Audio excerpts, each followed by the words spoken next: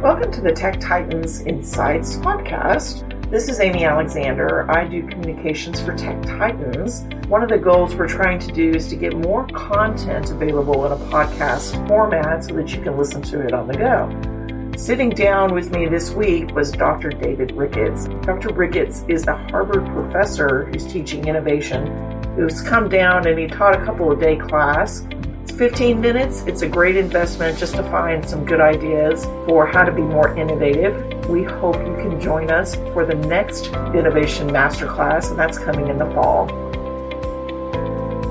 So welcome to the Tech Titans Insights podcast, Dr. Ricketts. So glad to have you. Hi, I'm really glad to be here. Tech Titans is an amazing organization. I'm glad I can be working with you and down here in Texas doing our Innovation Masterclass. Oh, wonderful. Now tell me, this is whenever you're saying, how are you qualified to talk about innovation? What do you do in your day job?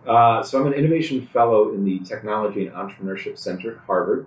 It is a small center inside the engineering school, which is best known for its dropouts. So Mark Zuckerberg and Bill Gates went to our school, and the center sort of in jest was started because the dean wanted to see about creating resources for the next generation of Bill Gates. And so I've been with the center ever since I was a grad student there, where I did my PhD. Prior to that, I was in industry where I did strategic marketing and product development. So my entire life has been with technology and translating that technology into impact. And so I sort of think I've been part of innovation my entire life. So how did we get so lucky to have you in North Texas? Because we're fun or beautiful? Actually, I was working with some great companies here in the area, and they connected me with Tech Titans. And I think the organization, the companies that are there, had a tremendous opportunity to have the discussion about innovation continue. And so after a few adult beverages, we got together the strategy to offer an innovation course to everyone in the Tech Titans kind of ecosystem. Sure.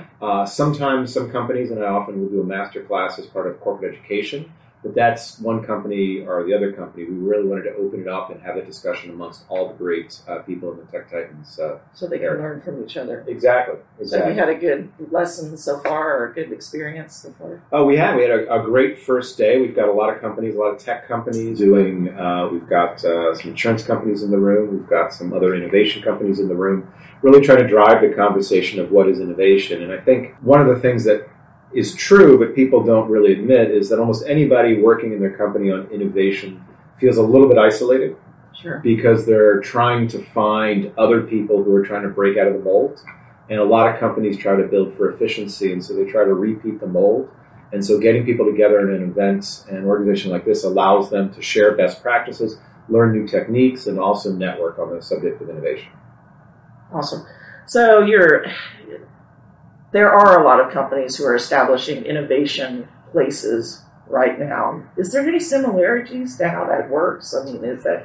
So I think, so one of the biggest challenges is that innovation is sort of like being beautiful. Sure. You're never going to ask anybody, are you not innovative? You know, Yeah. everyone thinks of themselves as innovative. Everyone thinks of themselves as more attractive than the Sure. average person.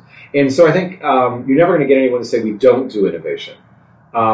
Some do it because they believe they need to have it as a buzzword. Others believe they need to have it as a transformation. But very few have any idea on how to do it because it really isn't a well-defined, systematic process that everybody knows about. What we try to do, particularly in this class, is put together that framework so that people that want to generate the innovative climate, culture, programs actually have some best practices, has a roadmap for how to put that together, and also understands a little bit behind what's different from innovation from the standard product development or creativity that people do. So what are some of those little things that maybe the components of innovation that you're kind of telling them? I know that you have the whole, at least 2 days to cover that, but maybe in a broad stroke. Well, so I think to start off with, I'll just use an example here. Sure. So I think it was a year or two ago, 60 Minutes had Jeff Bezos where he announced Amazon was going to deliver with drones. Sure. Okay. The drone technology has been around for several years, but it was sort of that insight of we can now use it to do this new thing that we could never do before. The innovation isn't about the drone or the technology, it's always been there. It's about that new application. And so I think the first step is for people to realize that it's about finding the new opportunity for value is really where the innovation is focused. It's not about the technology. A lot of people get stuck on that piece. The other piece that I think is important is a lot of people think that if we do, I think the two biggest mistakes I see is people think in innovation, if we just put everybody in a room and brainstorm, we're going to get good stuff. And it turns out if you put everybody in a room, and we do this here as an exercise, and have them brainstorm, what you end up with is groupthink.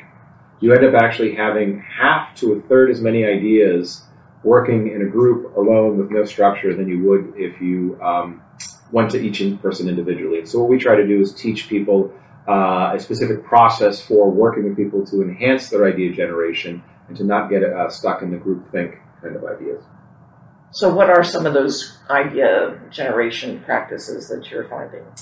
So the first off is that if you surveyed 100 people and asked them all the same question, sure, you'd probably get 98 that would give you similar answers and 2 that would give you answers that were totally different. And those totally different answers are some of those nuggets that you want to find. And so if we were to put all 100 people in a room and ask them together the question, the 2 people that had the outlier answers, sure, they would tend to congregate towards the other 98 people just to be part of the group. So one of the things we do is we encourage everyone to have people create ideas independently, sure, and then come together, as opposed to have a meeting to discuss all the ideas at once, because that way you're able to capture those outliers that you may not have done if you just pull everybody in a group to start with. Is it hard, though, to then find those outliers? Then how do you basically water the good idea seeds and get them to germinate? So I think the first step is, if there's the outliers there, let them come forward. Don't stifle. I think so. If we're going to use your analogy here, sure, what you don't want to do is step on the beautiful flowers. Sure. You want to allow them to grow. And then for those that have what I'll say is kind of the normal answers that we think, how do you get them to really come up with a disruptive perspective? And so we have a number of techniques we try to do that. One of the strongest ones we use is with analogies. And so we really work on people drawing analogies between what they're trying to solve or the product they're trying to develop and other areas. And so we will have people pretend to be animals. And how would the animals solve that solution? Sounds silly, but if you think of yourself as a little squirrel, you're going to be looking to solve that problem in a different way. Another thing that we do is we do a lot of prototyping, where people will build little toys, little examples, so that people can play with things and see how they might work, and that generates new ideas as we go forward. How are ways that we fall into the trap of stepping on good ideas, and how can we be aware of that so we don't do that as much? If you will, the biggest challenge for innovation is the expert. Sure. And so a lot of us are experts in our fields, and we solve very complex problems. And so what we try to do is we try to take everything we see and shape it into one of those problems we know how to solve and solve them efficiently. And so what often will happen, and we do an example in our program here, and I'll just give you the example here. How much dirt is in a hole that's 6 meters by 2 meters by 1 meter? Oh, good grief. Now you're already trying to think about the math. Most engineers are already trying to figure that out. And they're like, well, it's clearly 12. 6 times 2 times 1 is 12.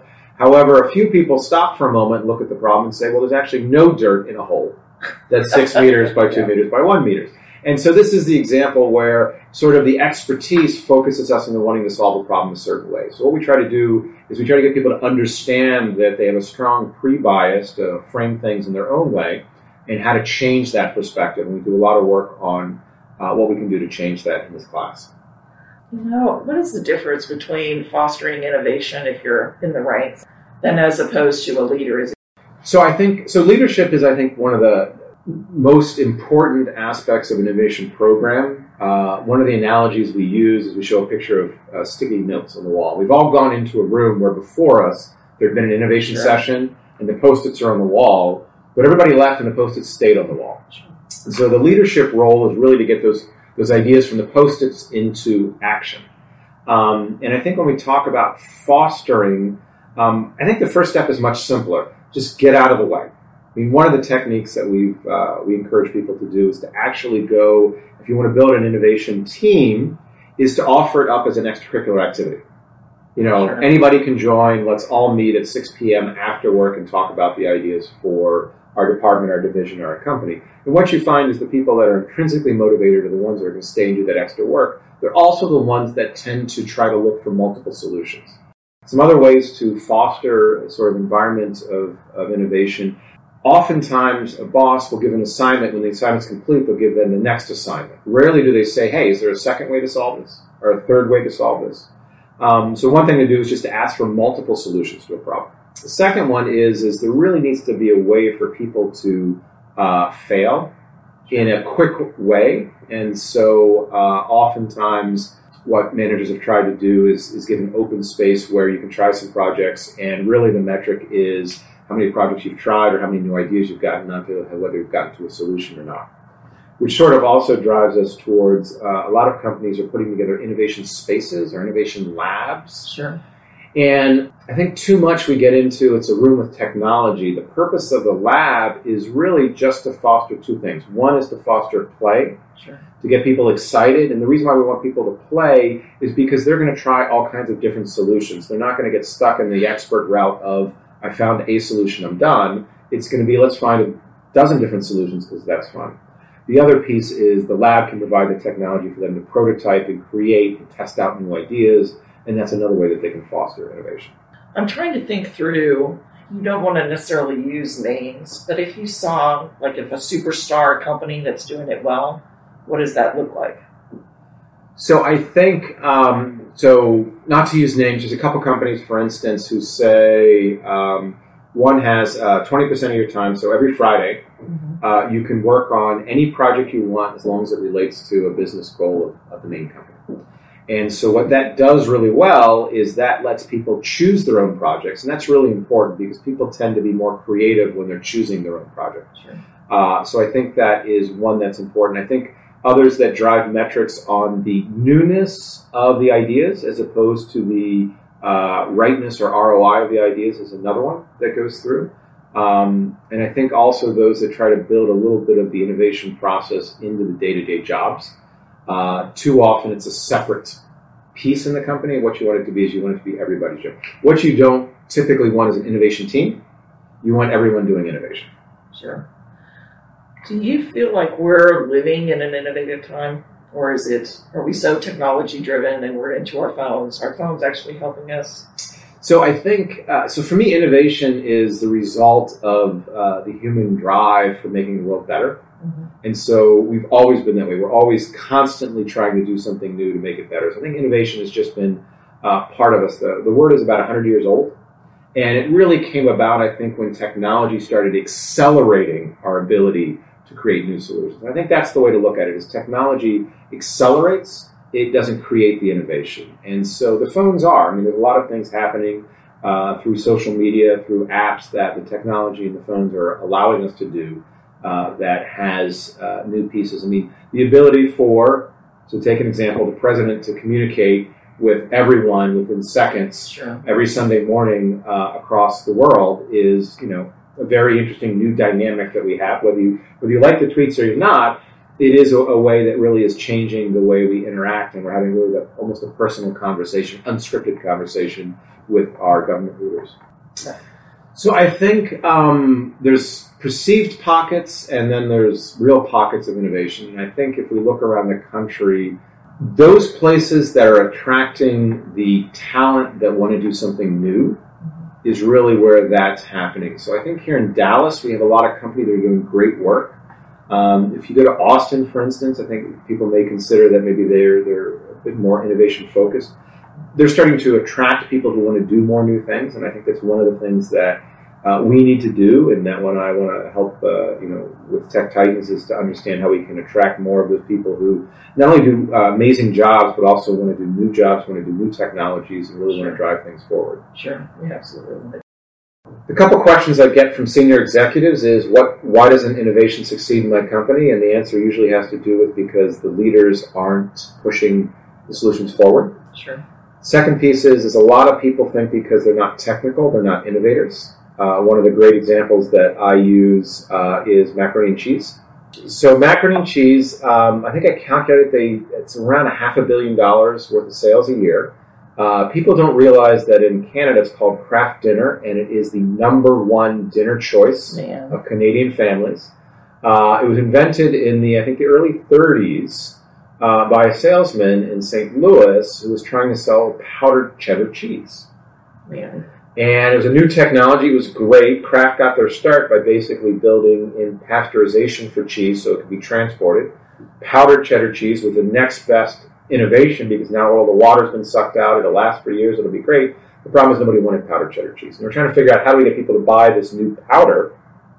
And they couldn't figure it out. And the salesperson finally realized that people just wanted a good meal. And so he took a box of macaroni and he just tied a packet of powdered cheese to the box of macaroni and said, hey, here's your dinner. Instant success. And I haven't really calculated. It's been almost 80 years as a top product and it's selling $500 million a year now. All that was just about making the connection that powdered cheese and macaroni would make a good meal, and that's where we want to go. So innovation is as simple as that, just about making the right connections and understanding where the value is. Fascinating. Yeah, just from what we've talked about, I'm like, when can I come to the next class? I hope we have you back again sometime. We are. We're scheduling another Innovation Masterclass in the fall, and we're hoping it's open to everyone in the Dallas-Fort Worth area. There's a special discount for Tech Titans, and they get priority registration, so we hope as many people can join us as possible. All right. Well, thank you so much for your time, Dr. Ricketts. All right. Thank you, and I look forward to doing more with Tech Titans. All right. Perfect.